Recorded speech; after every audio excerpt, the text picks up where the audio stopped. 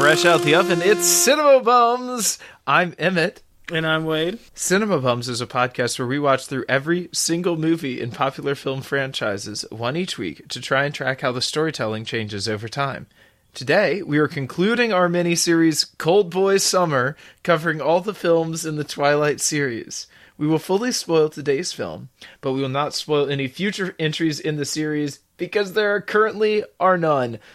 Unless someday they happen to make one about that girl Bree Tanner who gets turned into one and then gets killed in that movie. Wade, how are you doing? I'm good. I'm good. Here we are at the end of Cold Boy Summer. Hard to believe.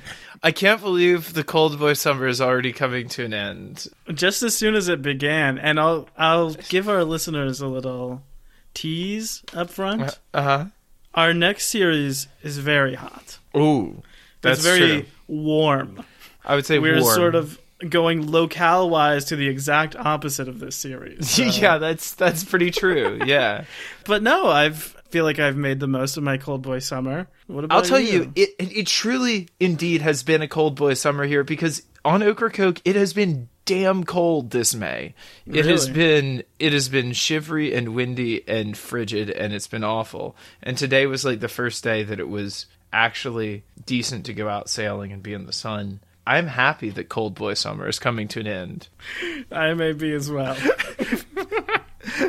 Well, fantastic. I'm doing especially well today, Wade. Thank you for asking. I did ask. I asked this time. Because today, I said, how was your Cold Boy Summer?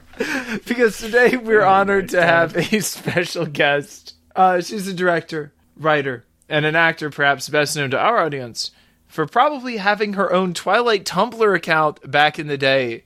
And I would even say back in the day. I'm guessing she maintains it even to this very moment. Please welcome Charity Irby. Thank you.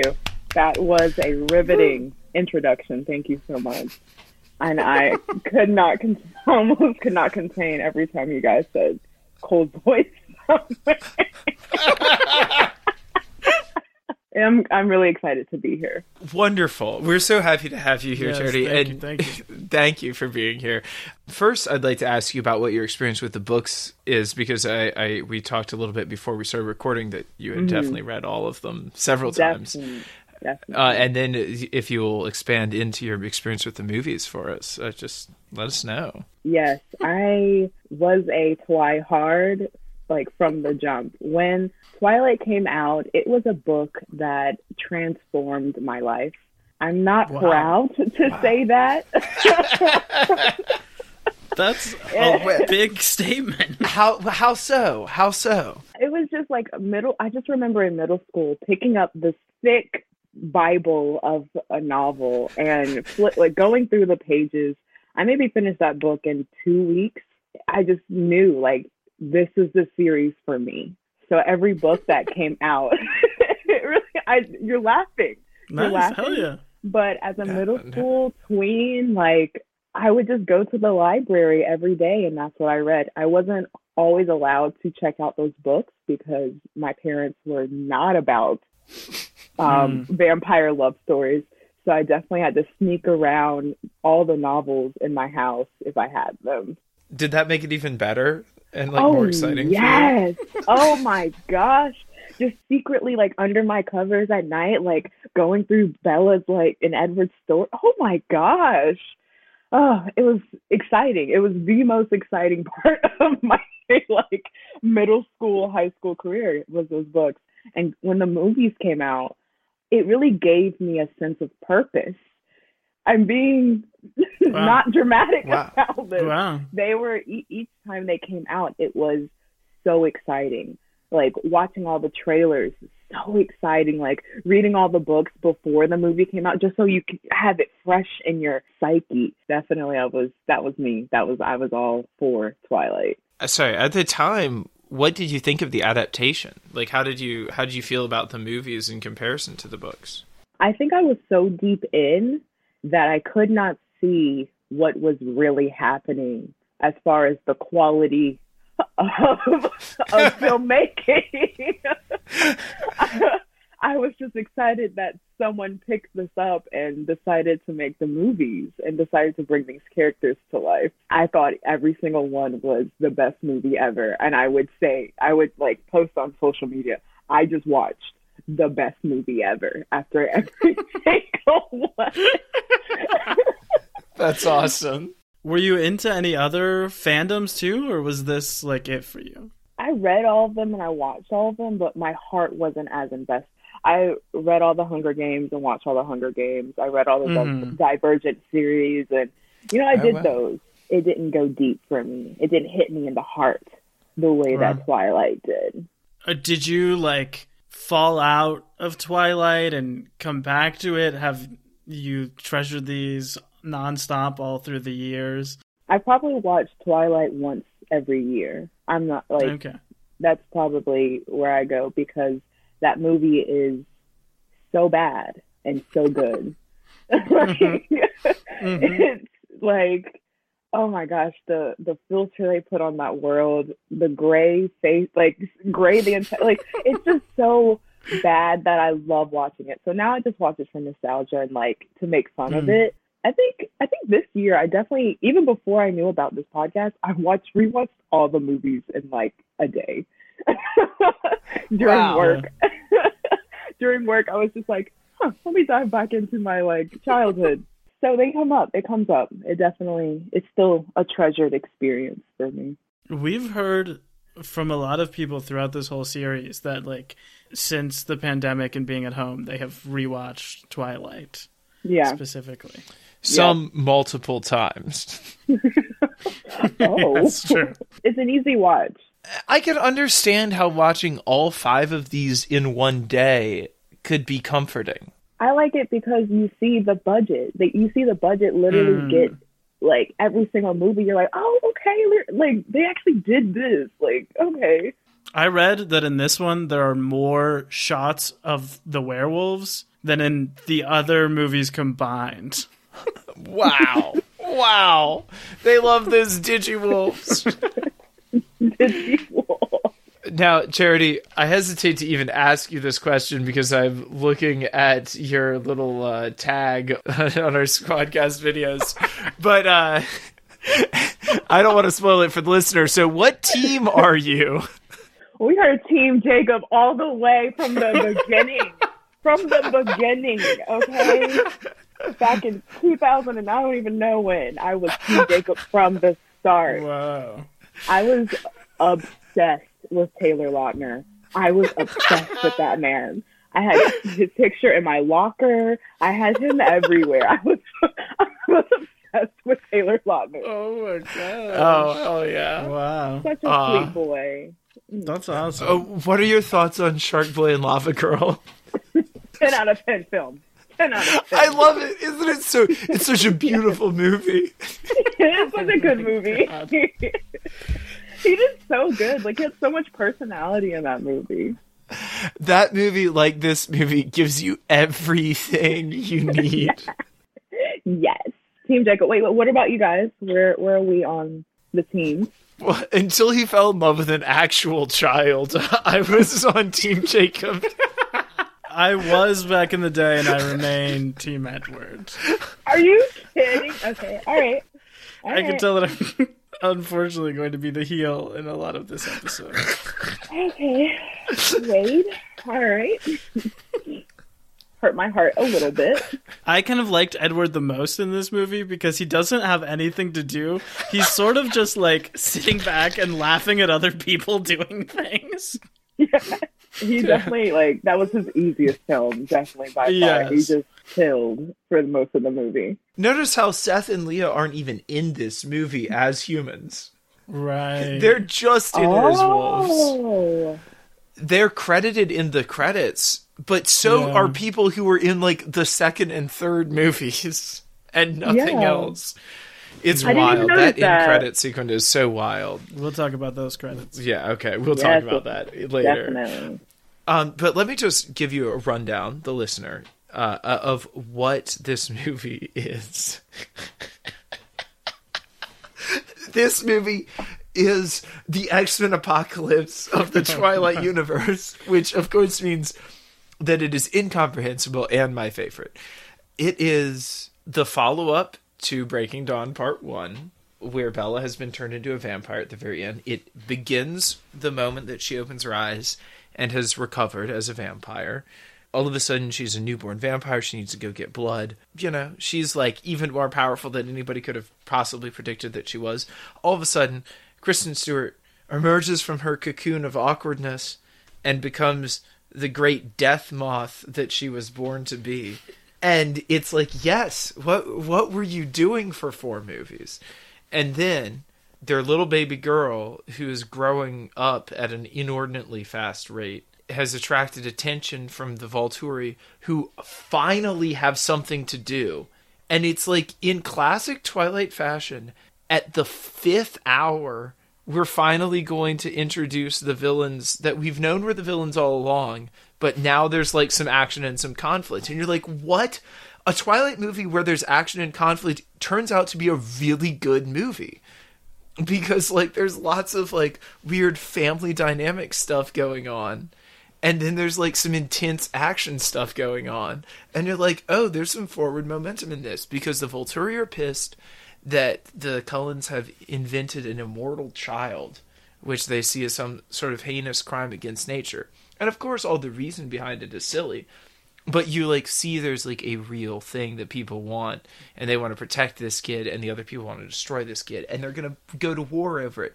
So there's a long montage where they find all the friends. Well, the bad guys think that it's a full vampire child, but it's not actually. It's not actually. It's actually something else and weirder, and probably more powerful and dangerous, but whatever.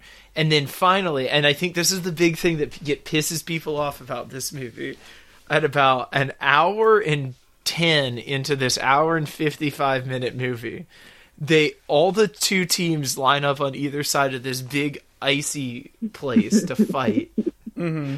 The dude Arrow, who's played by Martin Sheen, apparently. Okay, so he is up there. He is looking kind of crazy and awesome. He's like, oh, what if we fought? Then there's a huge fight and everyone dies. Like, everyone dies. All of your favorite characters die in really brutal ways. And it's really sad. And then you realize that it was all just a future projection that Alice was seeing that she was showing to him. And the fight didn't really happen. And this movie has it both ways and is like, let's show you the most kick-ass action sequence ever to be put to film.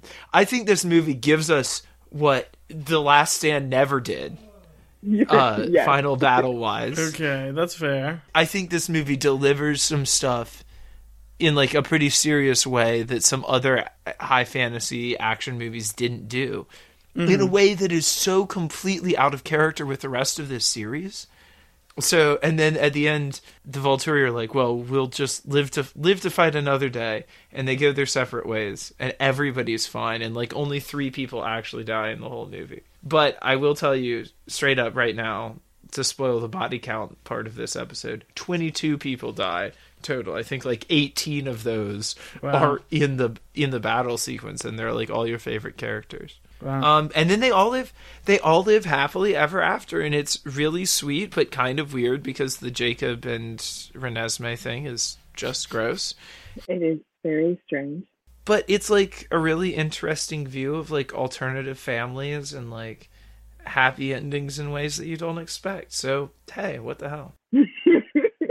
You have some feelings about that, Wade? I mean, I think that's a very positive spin on the Jacob Renesmee thing, but I'll allow it. I'm not specifically talking about that. I think there's something really sweet and endearing about like Rosalie and Edward and Bella together, like kind of taking care of this kid, and like all of the Cullens kind of taking care of this baby, and like vampires who are associated with like death and like being old and crusty and weird and gross, like taking care of a baby is like such a cute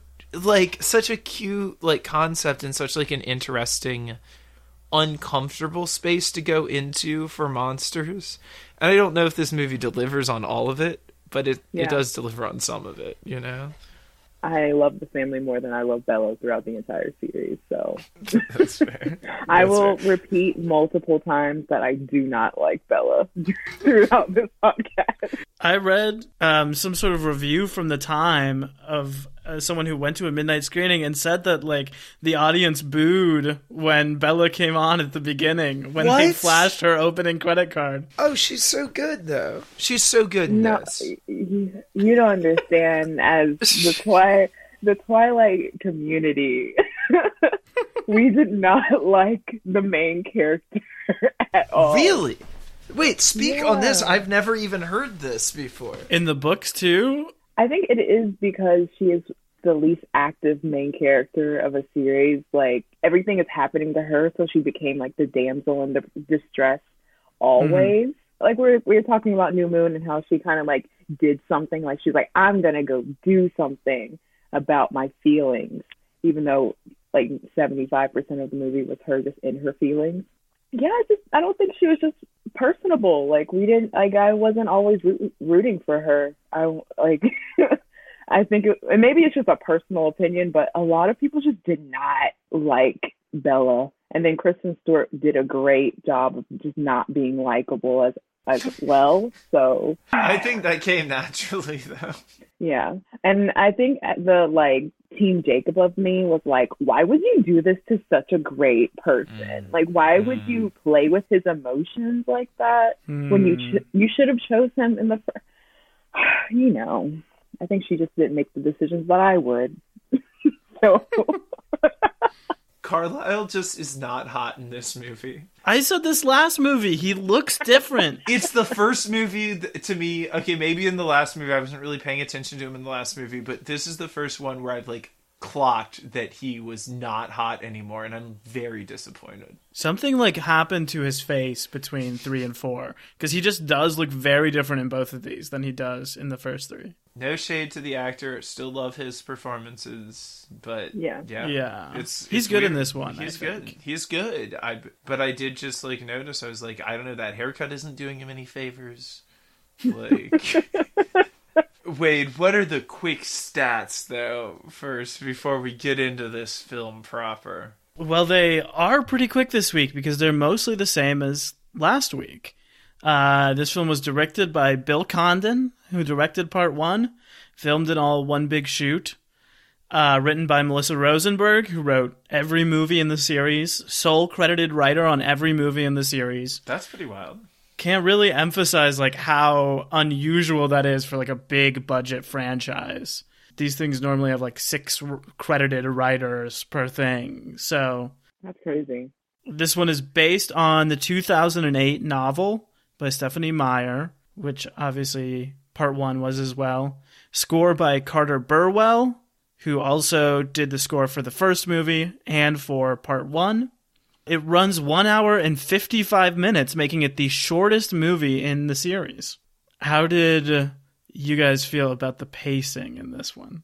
They pack in a lot. I think it's a great pacing. Like, every scene is like, let's go, let's keep going. There's like a couple weird moments where they do a montage and it seems like they're slowing things down. But mostly those are pretty painless, and everything else around it is really like action-packed and or forward momentum. Yeah. Yeah, I agree. I think there are stretches that I think are worse quality than others, but I don't think anything is like significantly slower than everything else in the movie. This thing was released November 16th, 2012 by Lionsgate. I don't know if you noticed that in the opening credits there. But yeah, so in between the last movie and this one, Lionsgate bought Summit.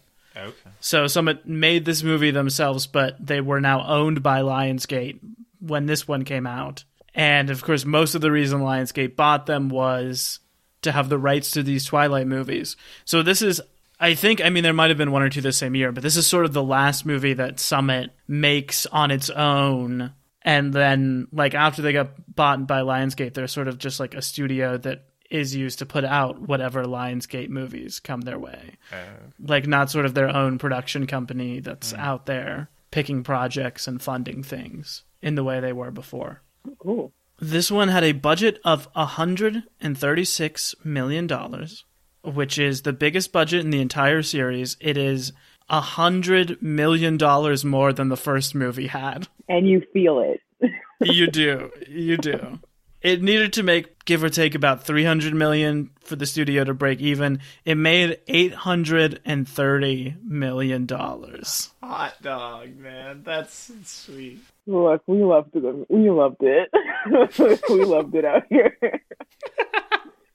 Yeah, it was the biggest box office success in the series by $150 million. So by a huge amount, made more than the second best, which was Eclipse. Dude, if I'd known it was this good at the time, I would have seen it in theaters at least twice.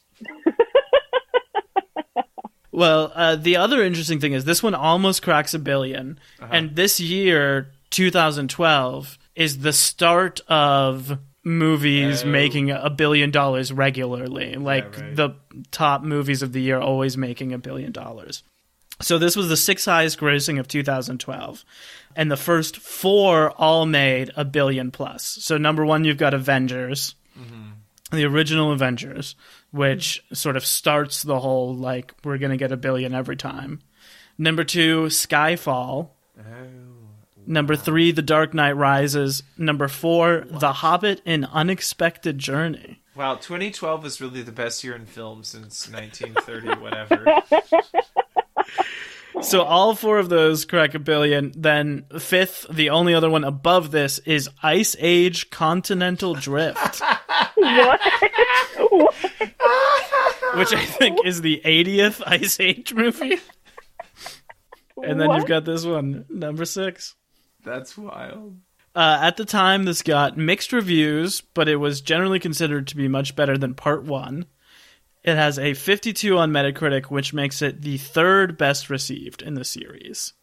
Okay, but the review this week is from Genevieve Koski of the AV Club. She writes, Breaking Dawn Part 2 comes as close as the film series has gotten to reconciling the epic romance it is billed as and the self-aware camp fest it often wants to be. But it is still a messy, unwieldy slab of film that's targeted directly at fans of the book series, with little regard for anyone else. As it should.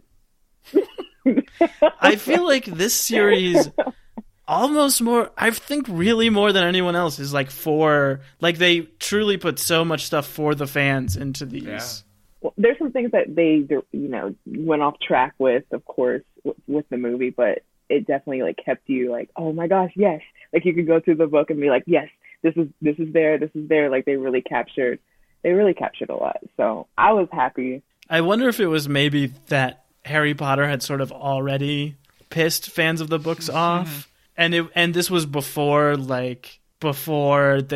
people were just like, well, you can't make everyone happy. We're just gonna do whatever we want, Yeah.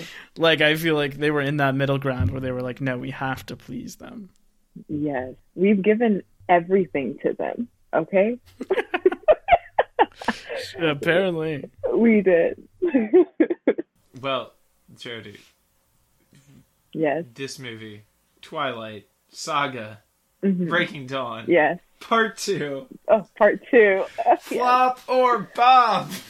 I'm going to say it's a bop. I'm going to say it's a bop. There's some floppy moments. But overall, like, rewatching it this week, I still had the tears rolling down my eyes at the end of the movie, and that's why I know it still got it. It still has what it needs, so it's a bop. It is definitely a bop. Wait, flop or bomb? It's a flop for me. I'm not ashamed to say it. In the words of Edward, it's painful, but it's bearable.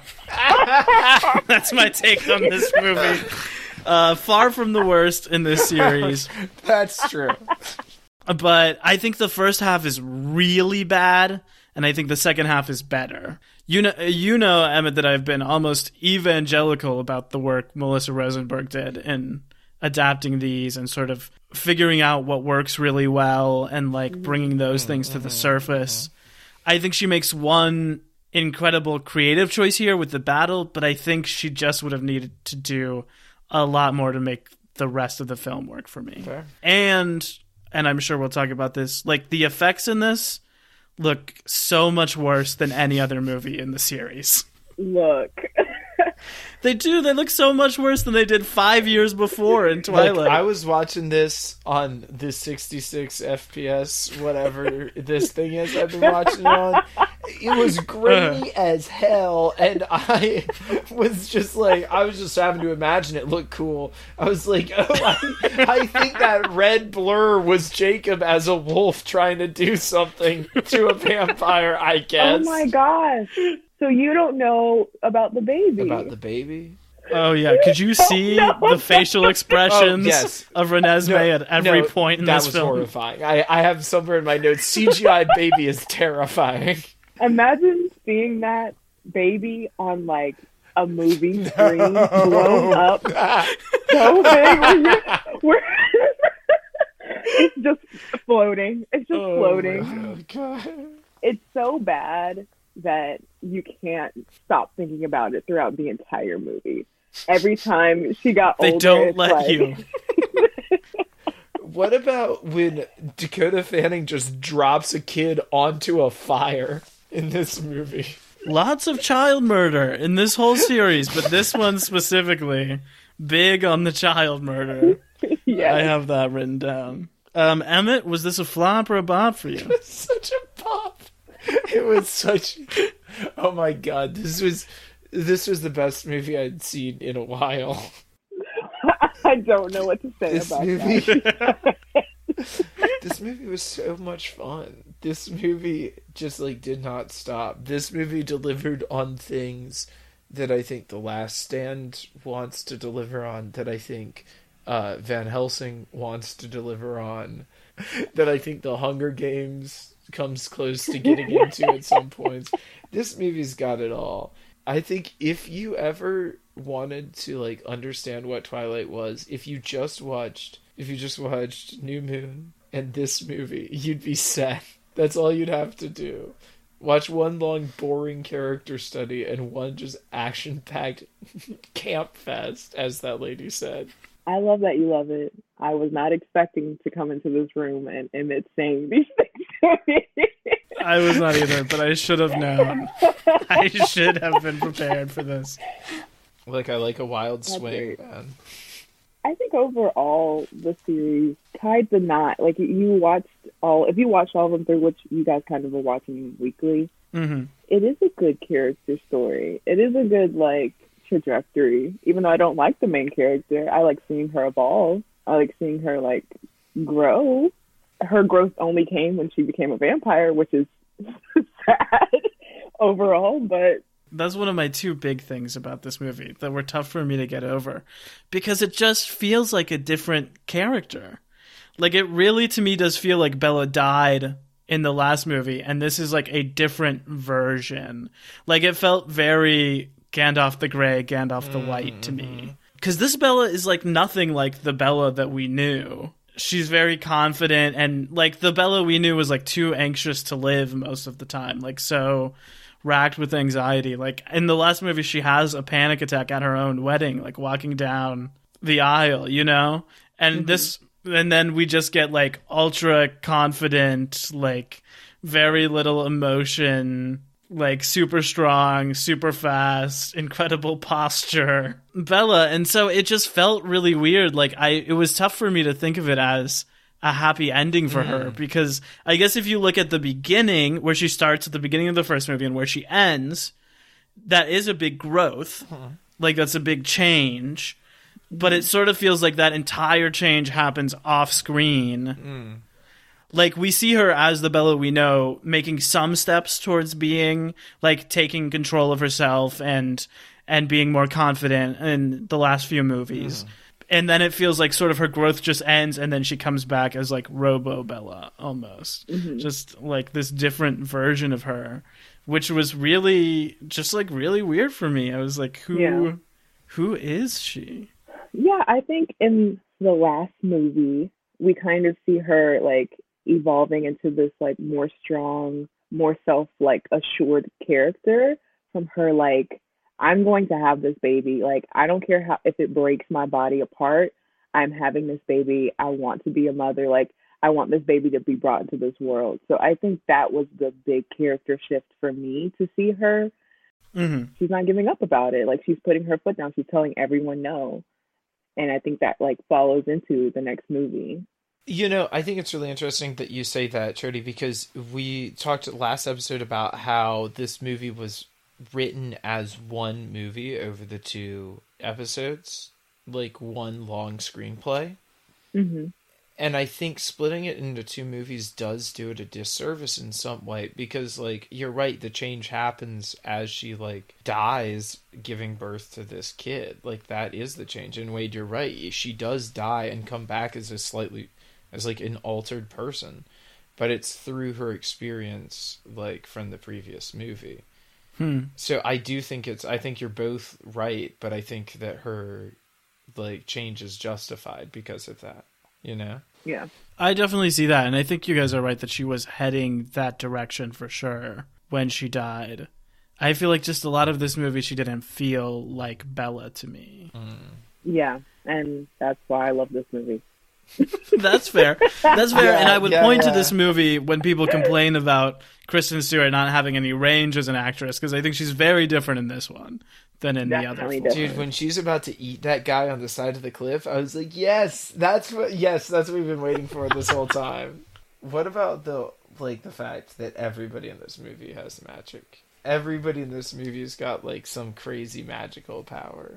Yeah, they go big on the superpower angle. I love the characters they brought in. I loved, like, oh, that was so exciting. Just to see more vampires, because we got so used to seeing the vampires we know. So, like, when they were just like, here's a whole bunch of other people who are, like, living in this world, I think they should have done it sooner. I think we should have been introduced to, like, a lot more vampires throughout the series. I love the Volturi because they were, like, more vampires doing really cool stuff. We don't see them a lot, but it was always exciting when they came on screen. You know who I was, like, stunned to see in this movie and was like, this is awesome, is when Rami Malek shows up. And it's just, like, playing one of these other vampires that they're friends with. The young Rami Malek. No way. And he's got the airbender ability, or the avatar ability, so you can do, like, water, fire, dirt, all of it, man. What about Lee Pace, Emmett? I knew you would be excited to see Lee Pace in this movie. Which one is Lee Pace in this one? He's like the rocker dude who doubts. He's like the guy who's sleeping in the attic. I don't know what his name is. Yeah, is that Lee? No way. I love him. I love him so much. No wonder I love that guy. I was just like, oh yeah, that guy. The actor from Shameless, he plays, like, one of the stereotypical, like, sounding, like, vampires, like, with the thick vampire accent. I don't know. Yeah. I didn't make that correlation at all until I rewatched the movie. I was like, oh my gosh, that's a terrible vampire accent, but I'm glad that he's in this film. This, like, crew they assemble, I feel like, has the racial sensitivity of a Street Fighter roster. Like, it's very much like, we're the Irish vampires. We have red hair, and we wear green, and we drink beer. And it's like, there's, like, 3 vampires from every country and culture in the world, and they're all sort of just the most basic example. There's, like, Russian vampires. Which is exactly what they sound like. The Amazon women wearing Amazon gear, but, like, even though it's like 2010, like, and freezing cold outside. Exactly. Like, that was the choices. Yeah, they definitely did not have a diversity coach on this movie, or on any of these movies.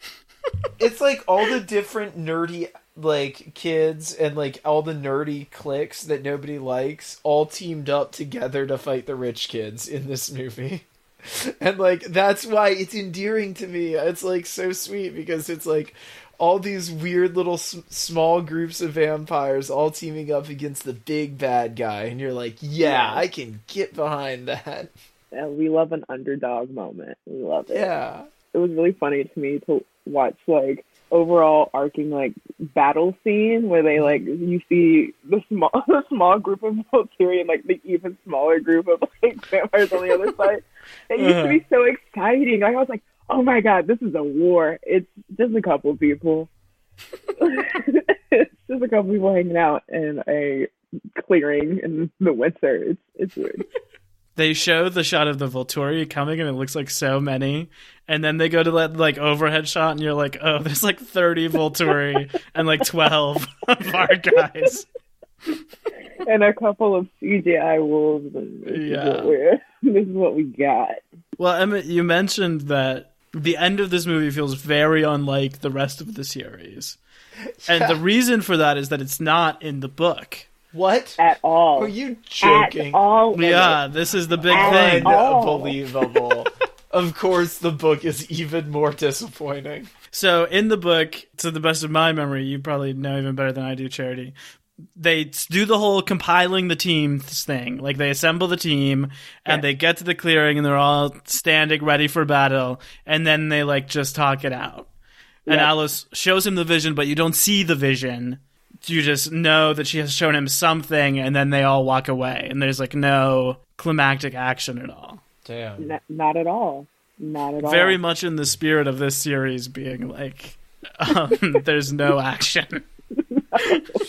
No, so that decision to like show the ending was sort of the big change from the book, the big thing that Melissa Rosenberg contributed to this. Well, I think that was really smart. Don't you agree? Yeah, it was traumatic to watch as a Twilight follower who had been, there since the beginning, and then they just started killing off your characters.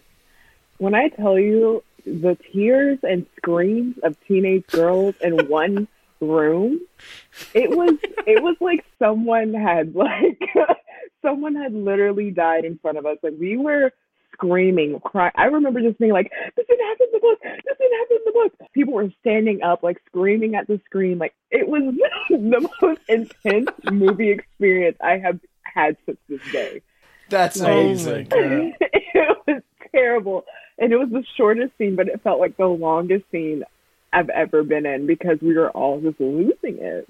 Damn. And then they cut, and we all were like, why would they do that to us? Like, that was terrible.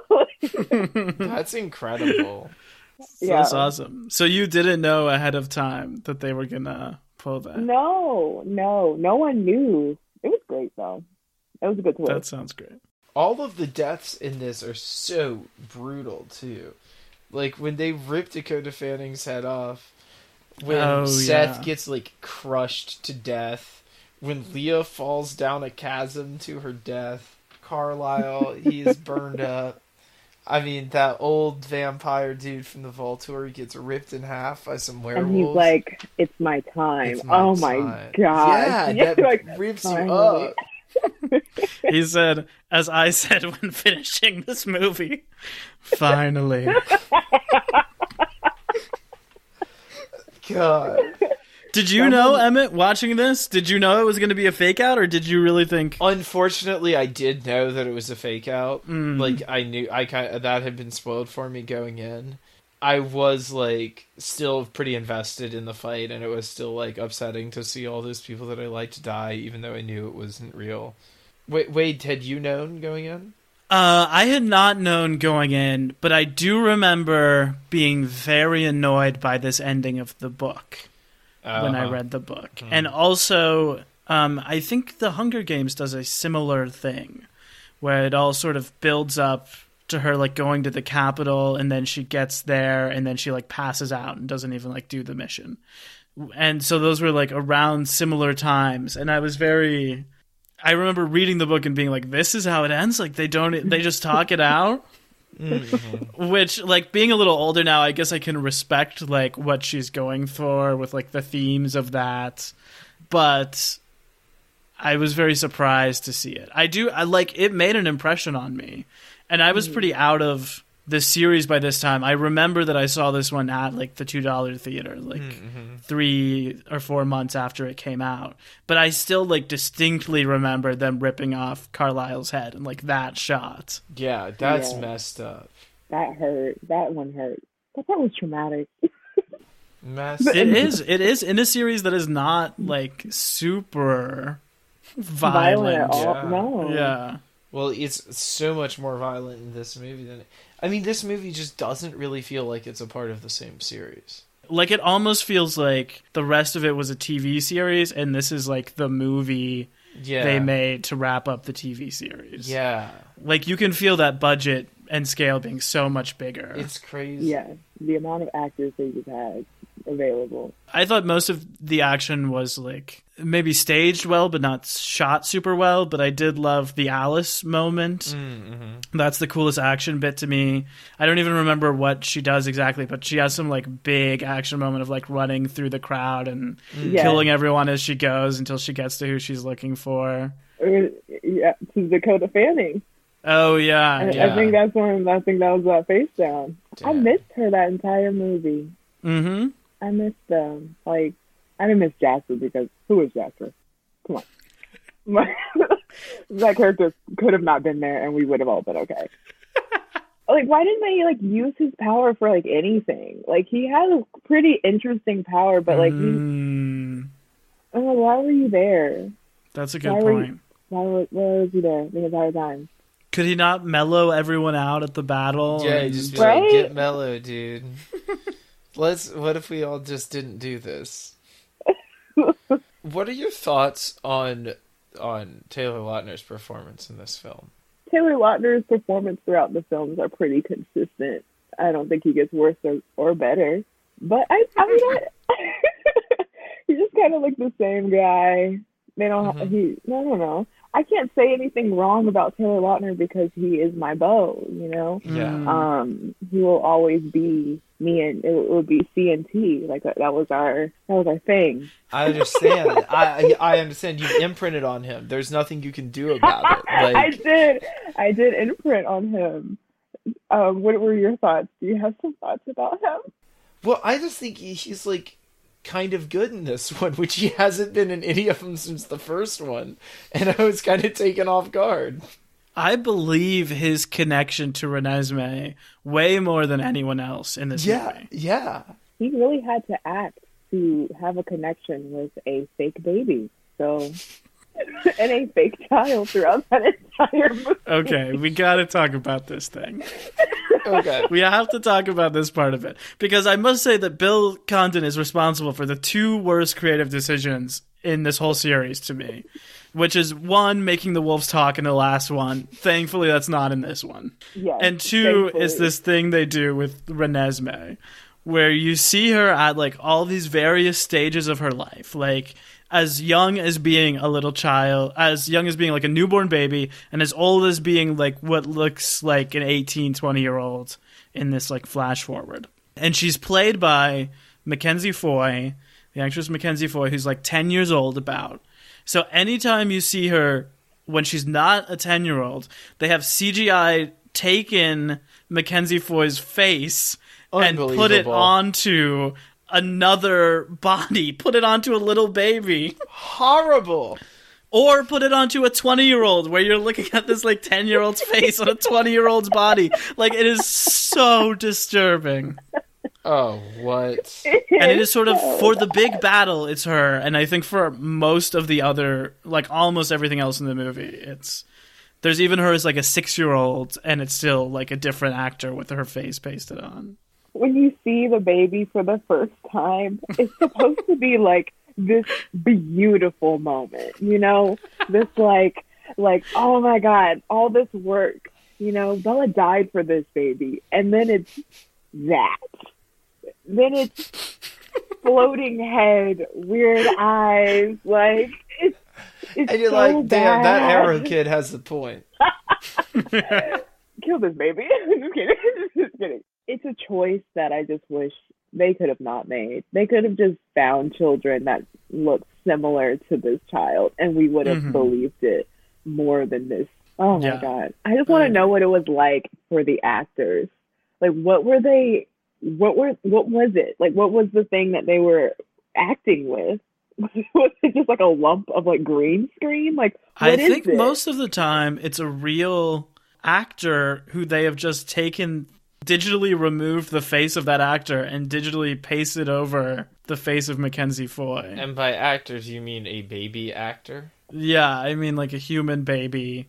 Or she is at other ages throughout this, including a baby. Yes. At that point, you're already paying an actor to do, like, paying these, like, children, whatever, to do these things. Just use the children. It seems excessive. It seems bizarre. It seems like putting Peter Cushing and Carrie Fisher in Rogue One. I saw in the credits that there are like 6 actors credited as Renesmee at each age. So I bet that since they weren't doing like the face of the actor, they just used a ton of different kids to like get around. They could only work so many hours a day or whatever. Wow. Like it was probably just a bunch of different bodies standing in that they put the face over. That's so weird. What a strange all that way money. to do I want to know how much of the budget was just to put this face on these children. It was the worst choice they could have made for that movie. What about when she gets the bracelet from Jacob for Christmas? And Bella's like, yeah, put it on. You should have that. And it's not weird. It's so weird at the end when Edward is like, I'm glad she has you. A 20-year-old man who loves my 7-year-old daughter. And he's like, yeah, you and Bella are so hot together. I'm glad you guys ended up together. Like, that ending is so and then weird. He's like, should I call you Dad? Oh, I forgot about that. And he's like, yeah. He's like, nah, you better call me Daddy. After the great lengths they went to in part 1 to say, like, it's not just romantic, he can be a brother, he can be a friend. It's like, and in this one, they're like, no. No.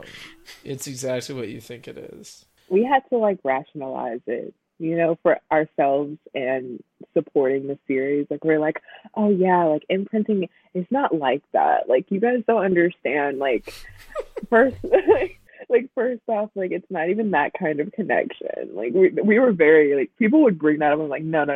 Jacob's not like that. He doesn't have a romance. It will progress, like, as she gets older, though. That's what happens. Yeah, it's a little weird.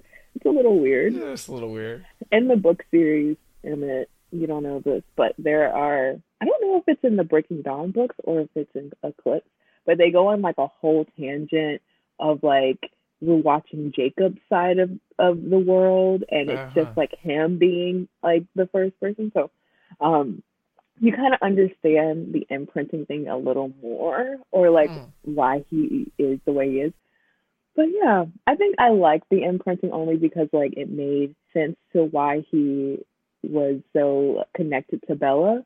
Like I have said before, I hated Bella, so I needed a reason to why my favorite character would be attracted to that. So I liked it, justified so much for me. I was like, oh, he didn't actually like Bella. He liked what was going to happen, like Bella's womb.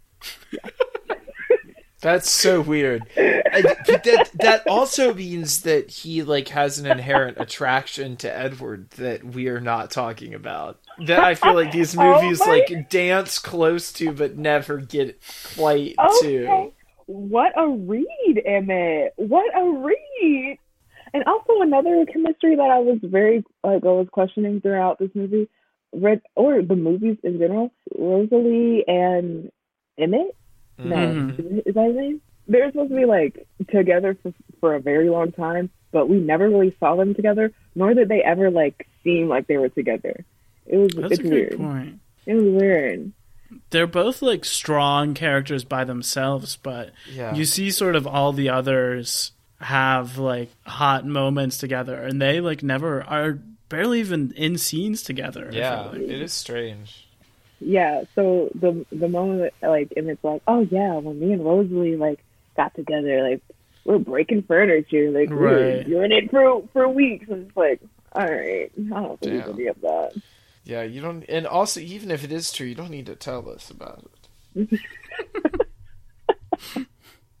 He was definitely like a character I could have also done without. I don't think he. I think he's kind of good in these. I kind of agree with you, but I feel like he knows he understands the assignment. Like he knows the role he is playing in a way that some of these other actors I don't think do. That's fair. But he's like showing up. He's also gigantic in this. He's huge. In the arm wrestling scene. Yeah. Enormous. He's unbelievable. The thing that I did want to talk about this week, the sort of big topic for this week, as we're at the end of the whole series, was like the way the reception of these movies has changed over the last 9 years, I guess, since they came out. Yeah. We've been doing this for, I don't know, close to a year, half a year. Yeah. And so many people have asked us to do Twilight. And I feel like even if it was a few years ago, like, that wouldn't have been true. Like, it feels like we're in sort of the middle of a Twilight re-emergence in some sort of way. Yeah. Well, is it because, like, our generation of people is, like, getting to the age where we're just, like, okay with liking the things that we like and, like, not really caring what other people have to say about that? And, like, whether or not it's cool. Yeah, I think it's that. And also, I don't know if you guys are on TikTok, but TikTok loves Twilight. Like, people are still making Twilight spoof videos. They're still doing them. Like, currently, like, they still go out into the forest and, like, do stupid spoof videos. So it's still, like, I think it's just still a pop culture, like, icon. I don't think it's ever going to go away because Gen Z are going back and watching all of those movies and becoming fans and, like, making content about Twilight. So it's just never going to die, and that's how it should be. That's wonderful. It shouldn't die. Like, it's so good bad. It's so good bad. It gives you Yeah. I think that's exactly part of it, because even, like, I just think that it's in that right space tonally. Like, something like The Hunger Games, which I think is, the movies are maybe a little better even quality than all of these movies. But then they're just like, but then what do you even do with that? Like, those movies aren't popular now. People are just like, oh yeah, those are kind of good, and that's like all there is to say about it. You know? But like with these, I feel like they're still so, like, weird and exciting going back and watching them now. Yes, like, you're not gonna, like, watch Hunger Games and, like, play a drinking game. No, but you're gonna sit down and watch Twilight and, like, have drinking game rules and watch that movie and laugh the entire time because it's a good time. Like, they want to be so serious that you love them because they're bad good. Here's my other question. When we're sort of at this moment, do you think that we're ever gonna see, like, a legacy sequel? Like, do you think in the next 10 years they're going to make another movie with Rob and Kristen and Taylor all coming back to these roles? Oh, wow. Absolutely not. No, I don't think, no, because Stephenie Meyer, like, I think Stephenie Meyer has written a book, like, written maybe 1 or 2 books after Twilight that's, like, following some other characters. I don't even know. I could care less about those books. And that's the gag. Like, you're always, like, if those books were the thing, and if they're not gonna, like, hold up to the thing, why would you? And I don't think any of them want to go back to those characters. I think they were happy to finish that series. Like, like, the in memory of sequence of the end of Breaking Dawn Part 2 is, like, the death of those characters, and so we should respect and honor their wishes. Dude, can we talk about that credit sequence for a second? Yeah. What the hell is up with that? What do you mean? It's beautiful. It's awesome. I loved it. I loved it too, but I was like, this is nuts. This has everyone who's ever been in one of these movies in, like, a featured shot of them over 3 different credit songs, one of which is by Green Day, one of which is by Ellie Goulding, and the other one, I'm not really even sure who it is. Perry, I think, something like that. Yeah. I love it. I love it. Because, like, going back and, like, especially in theater, you understand the tears. Because it was, like, the death of those characters, like, all of them. So it was so beautiful to see everyone's face, like, oh yeah, I remember. And then, I'm going to miss them. And, it was very long, though. It was very long. I loved it. I wish all ending movies would do it. I was like an hour 35 into this film and was like, oh, I've got 20 minutes left in the movie, and then it ended. And I was like, what's this? I was like, what's going on? And then there were 15 minutes of credits. This one also has opening credits, which none of the others do. So I think it's a strong prestige play where you get those like 3 minutes at the beginning where they're like costume design by Michael Wilkinson. Yeah, I love the ending. The credits are my favorite part of this. I love that they credit both Victoria's too. I thought that was a real class act. That is a class separately. act. The only things close to this I can think is I think Star Trek does it at the end of the Shatner series, but it's not for everyone who is in any of them. It's for like the main cast. And then after this, Avengers Endgame kind of does this. Oh, yeah. Where they like have clips from all the movies and they have like the actor's signature over. Uh-huh. But I do think this is like a standard for. I mean, watching it totally got me. I was like, yeah, we have been on. I think it is this moving. Long ride. This is a strangely compelling series. I don't know why it's good. I don't know why. Like, I don't know why I'm entertained, but I am. It doesn't make sense at all, but it works and it brings a lot of joy. Oh, and the last like scene between Edward and Bella, like it really did. It went right back to the beginning of their like whole love story, and it just feels right. It makes you feel good. Like you're like, yes, like they're going to live forever. This is everything that our main character wanted. They have a family. They have some peace. Yeah, getting emotional. It's really beautiful. It's really sweet. It brings a tear to the eye. It is every single time. She's like, oh, I wish I could go back to like 2012 and watch that movie because it really was like. This is how you do it. This is how you like bring someone into this world. You brought the country into this world, and then you just closed the book. And that's how I cried during the book ending, and I cried during the movie ending, and I will for the rest of time apparently. Well, this ends with the book ending too, right? It has like the text from the book, and then they're flipping through the pages. I like that a lot too. Oh, I thought that was weird. Class act. I was like, that's weird. Strange. That was a little odd to me.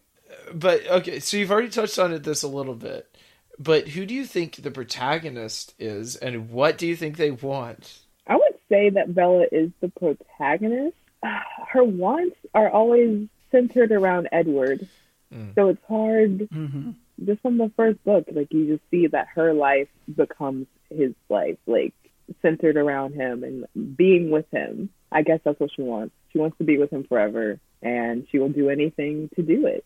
And I think that want changes in Breaking Dawn Part 1. And then after that, it's about her family. But up until then, that's her want. Wait, what do you think? Who's the protagonist? What do they want? I don't really know. And that's part of the reason why this one is a flop for me. Like, I don't really know what anyone in this movie wants. Except for Arrow. And he's also the one who makes the change at the end. Huh. Now, I don't think that he's the protagonist, but it's very tough for me to think of what anyone wants or any changes that anyone makes in the final battle to, like, come to a more peaceful ending. And this is sort of my whole big thing, too, is that, like, this movie is sort of all revolving around Renesmee. Like, sort of the stakes of this movie is protecting her and stuff.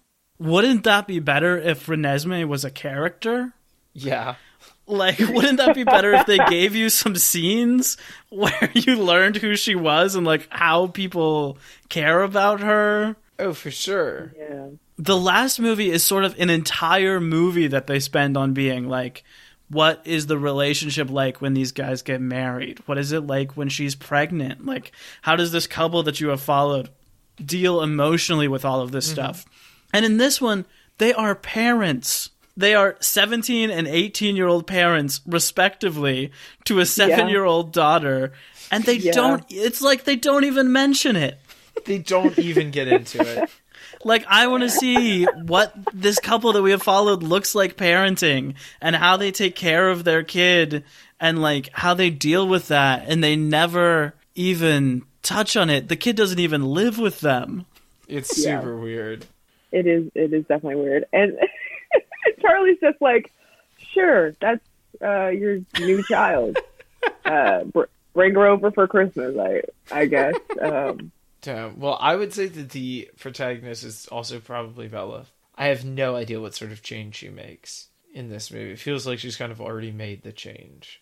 I completely agree. Yeah. I think that's why I was very upset, with her character. That's been a recurring problem with her and with this question on this particular series is just what does she want? It's so hard to tell. Yeah. You know, and if all she wants is to be with a guy, does that make for good character? Does that make for interesting conflict? Mm-hmm.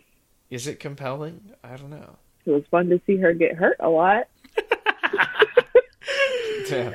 Well, Jody, you've talked a lot about loving the side characters in this. So who is your MVP OTBS? Your MVP other than Bella Swan? Team Jacob. I wanted to see better for him. I loved Alice. I wish we saw more of Alice. I thought she was a way more interesting character than a lot of them. Also about that, Charlie was a really great character and really fun to watch, and he was a great actor throughout that series as well. He played confused very well. I love the scene with him and Jake in this movie. It's so good. Yeah. It's the one truly funny scene in this movie. Yeah, definitely wish we saw more. I liked a lot of the humans in the first movie. I know it's really weird, but yeah, I thought those were the friend group. I thought they were actually interesting and fun to be around, but they drop off very quickly. You're really doing exactly what the credits did right now, Charity. Yeah. That's it. That's all the characters that I like. Wait, who's your MVP OTBS? For this one, it is Dakota Fanning. Ooh. I don't know what her character's name is. Jane. I'll look it up. Jane. I think she's really good in this. I think she's been good in small roles in the other ones, but she just sort of stood out to me. The performance that she's giving that is almost entirely silent. She only has one line in this entire movie, which is she says pain. It's one single word. She's doing a lot in this movie with her eyes, though. But think about how much she does in this movie and then consider that she only says one word. I think she's pretty good. Yeah, I didn't even notice that, but she really put pain behind the pain, and that's why it was a strong performance. Dude, if that's your superpower, you've got to kind of be can I be a good guy? If your superpower is torturing other people, if you're the nicest person in the world and you gain the superpower that's making other people physically convulse, do you really have any moral options? I think you should write a play about that, Wade. Yes. What if her power could be reversed, where she's just choosing to use pain, but she could also give people pleasure, and that is... Wow. Damn. That's a different story. Now it's saucy. Emmett, who was your MVP? I'm going to have to go with... Okay, there's a lot of people in this movie who I think are pretty wonderful. All of the shouts to all of the weird and wonderful vampire people that they team up with. Especially the Russian/Transylvanian ones. I love them. But I'm gonna go with Rami Malek because he's so cute and because he's very intense in this, and he tells his dad or his older mentor guy, we're gonna stay and fight. And he is also the last airbender. So all of those things are really exciting. I briefly hit on it earlier. 22 people die in this movie. That's our body counts. We also see Taylor Lautner take off his shirt only one time in this movie. Boo. But it is with Charlie. It is with Charlie, so that's so pluses for that. So now it's the part of the episode where we've come to the quiz. For this quiz, I've gone truly off the rails. It's truly deep cuts only on this quiz. I have not studied. Okay. All right. So the name of the quiz for this series has been Interview with a Vampire. Today, of course it is. Today the subject of our interview is going to be the actor Wendell Pierce who plays Jay Jenks in this movie. A character who I had no idea what he was doing, other than that he comes on and gives Bella some information, but he was compelling. And I was like, who's this guy? And this guy is the winner of the That Guy Award for this episode, Wendell Pierce. He is a Juilliard grad. He has had an illustrious career on both the television, big screen, and on the stage, both Broadway and off-Broadway. He has played many roles, and so today we are going to be playing a game where I will read you a quote, and you will tell me if this is from one of his illustrious stage productions that he's been in. It's not necessarily going to be something he said, because I couldn't get that quite that specific, but from one of the plays that he's been in, or from Twilight. There's 10 quotes. 5 from plays that Wendell Pierce has been in. Okay. 5 from the book series Twilight by Stephenie Meyer. And it's going to be your job to tell the difference. This is nothing I could have ever prepared for. All right. Why am I trying to become what I don't want to be when all I want is out there waiting for me the minute I say I know who I am? It's definitely from a play. I agree. Sounds like a song. Sounds like a song to me. That's my final answer. That's your final answer? All right, points for both of you. That is from Death of a Salesman. Wow. Yeah. Yeah. Yeah, okay. A play in which Wendell Pierce played Willie Loman on the West End. Oh, really impressive. Wow. You could be like your own son. I'm going to say this is also from a play. I'm going to go Twilight for this one. I feel like there's weird age stuff all the time, so I'm going to say that. Well, Wade, you're correct, although I think you've both been thrown. It's sun as in the star in the sky. But Wade is correct. It is from Twilight. Huh. Okay. Yes, I would have picked Twilight as well. Give me the point. Okay. You both get points. Retroactively? What? Sure. Whatever. Okay. It's your scent. It's like a drug to me. It's like my own personal heroin. Oh. How could we forget? I'm going to go with Twilight. Imagine writing a book for 12-year-olds and writing the line, my own personal heroine. Damn. Yeah, I suspect it may be Twilight as well. Points for both. Stay with me. Did I ever leave you? You let me go. Yeah, that's Twilight. That's a Twilight for me. Yeah, it feels Twilight-y. I would Definitely agree. Twilight. I'm going to say Twilight New Moon as well. Go ahead. Wow. You're really getting specific here. You're both wrong. It's from Samuel Beckett's classic, Waiting for Godot. Ah. And Wendell Pierce was in the production of this that was set on a rooftop in New Orleans after Katrina, which is like a crazy famous production of this. Huh. Really winning the That Guy award this time around. The guy has credentials. I feel a little bad now for just spending that whole scene imagining how much better Tyler Perry would have been if it had been him in it. Say it out loud. Say it. This is really just Emmett playing the hits. Is this quiz? I suspect it may be Twilight. I feel like you're going to trick us on these, but I'm also going to say Twilight. You're both correct. It is Twilight. How strongly opposed are you to grand auto theft? Your voice changed on that one, and it didn't sound like Edward or Bella. I'm going to say it's from a play.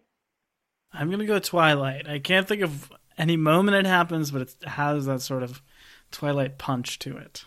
Wade, you get the point. It is Alice from Twilight who says this line. Oh, a New Moon. I remember this now. This isn't fair. You guys have watched the entire series recently. That's true. The game is up. The game is up. Yeah. Play. I'm going to say Twilight. Wade, you've done it again. The game is up is from Cymbeline, Shakespeare's other classic. Yeah, I was thinking about Twilight, where they go play the baseball game. Oh, yeah. Mm-hmm. All right. Here we go. We're coming into the home stretch here. Lost. I am lost. My fates have doomed my death. The more I strive, I love. The more I love, the less I hope. Yeah, I'm going to go play with that one. I'm gonna go with that Yes, I will as well. one. Yes, you're correct. That is from the play "'Tis Pity She's a Whore" by John Ford. I thought it was. I wondered. I love that line. Those lines, they're so good. This hostage stuff is fun.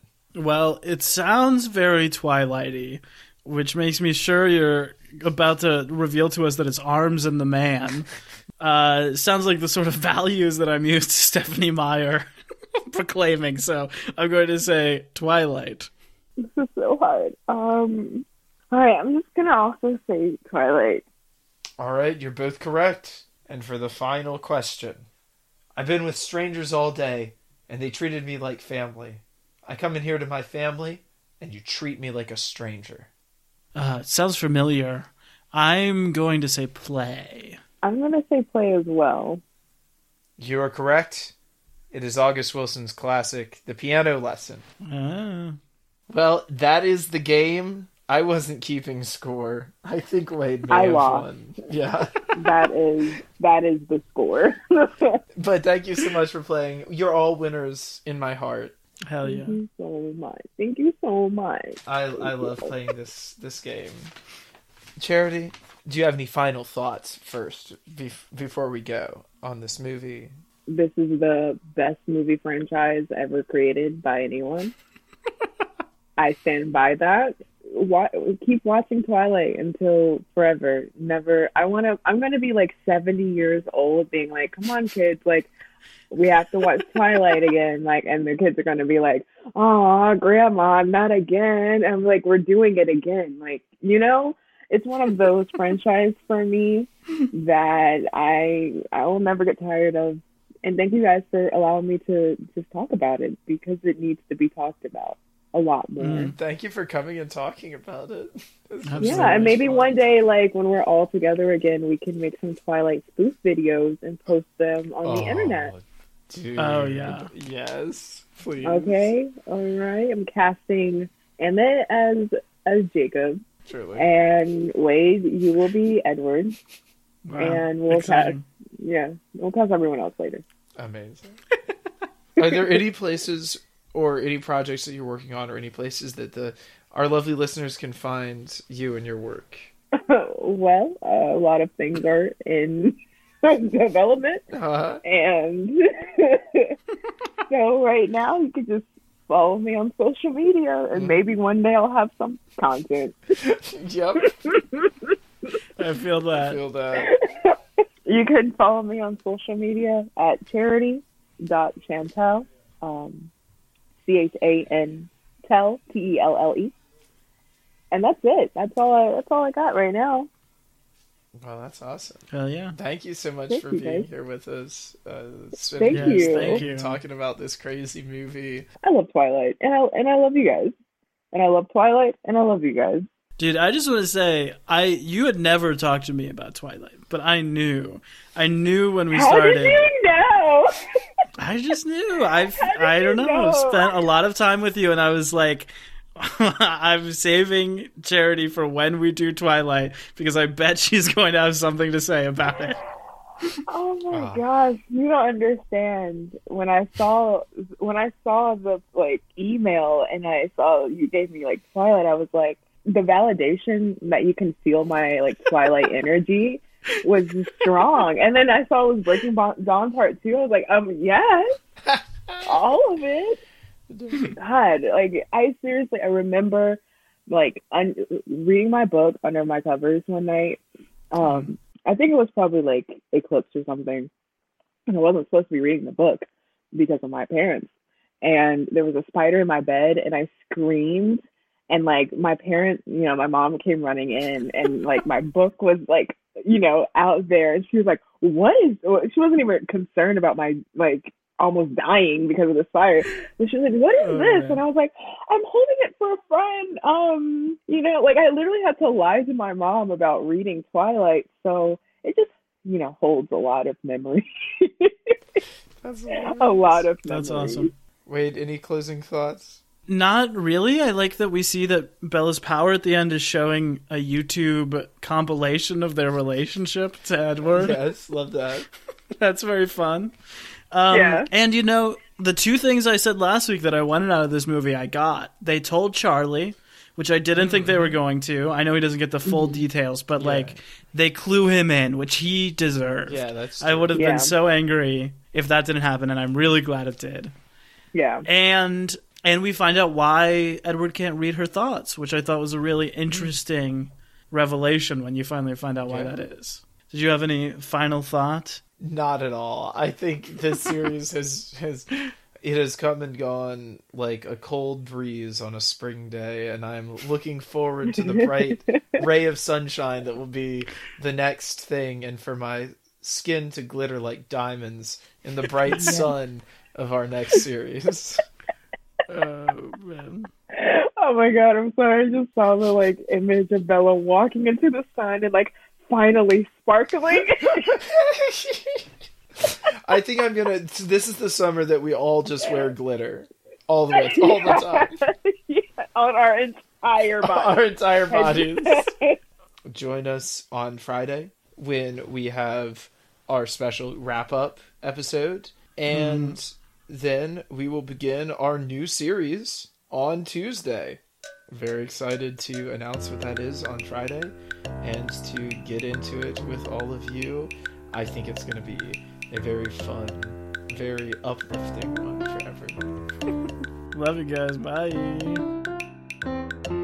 Cinema Bums is a production of DKG Podcast. It is created and produced by Wade Lawrence Holloman and me, Emmett Temple.